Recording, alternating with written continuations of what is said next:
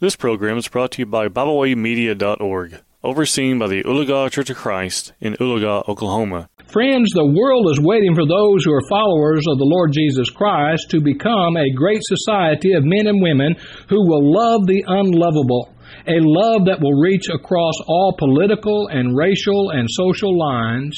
How much longer will we make them wait?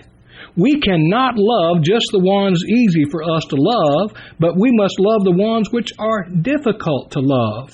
Many times we hear people make the statement, "I need more faith," which often may be a truthful, accurate statement, but seldom do we hear, "I need to be more loving."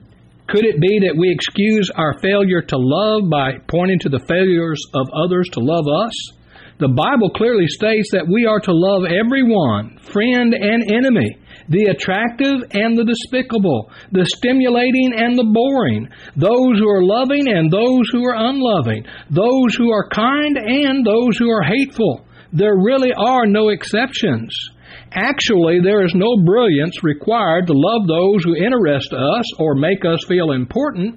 It is easy to love those people, but what about those whom we feel are undeserving of our love? This would include those who interest us so little because it takes an effort just to make a conversation with them.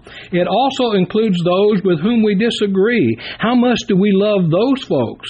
And how much do we love the brother or sister or acquaintance who wrongs us, or lies about us, or gossips about us? Are we expected to love the individual whose life seems to be motivated by thinking up new ways to torment us? Yes, we are. Think about this. To love only those that love us is very unrealistic. That would be like loving your children only when they were good, or like loving your wife only as long as she kept her youthful good looks, or loving your husband only while he was successful and making good money. What this old world, what the church, what we as individuals need is true Christian love. Do you remember what Jesus said in Matthew chapter 5, verses 43 through 47?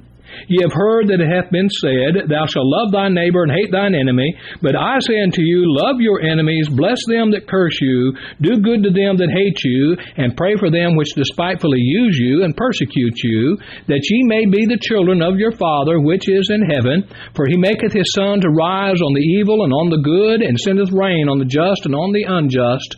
For if ye love them which love you, what reward have you? Do not even the publicans the same? And if ye salute your brethren only, what do ye more than others? Do not even the publicans so?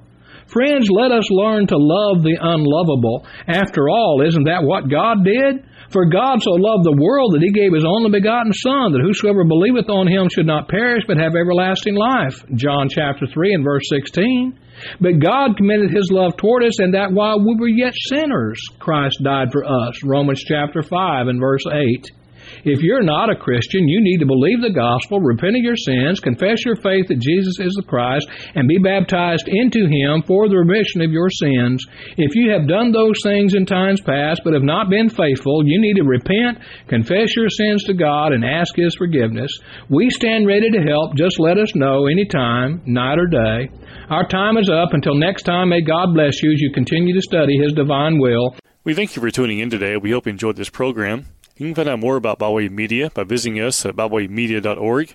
You can also find us on several social media platforms now. We hope you enjoyed this program. We hope you will share with others. And as always, we thank you for listening.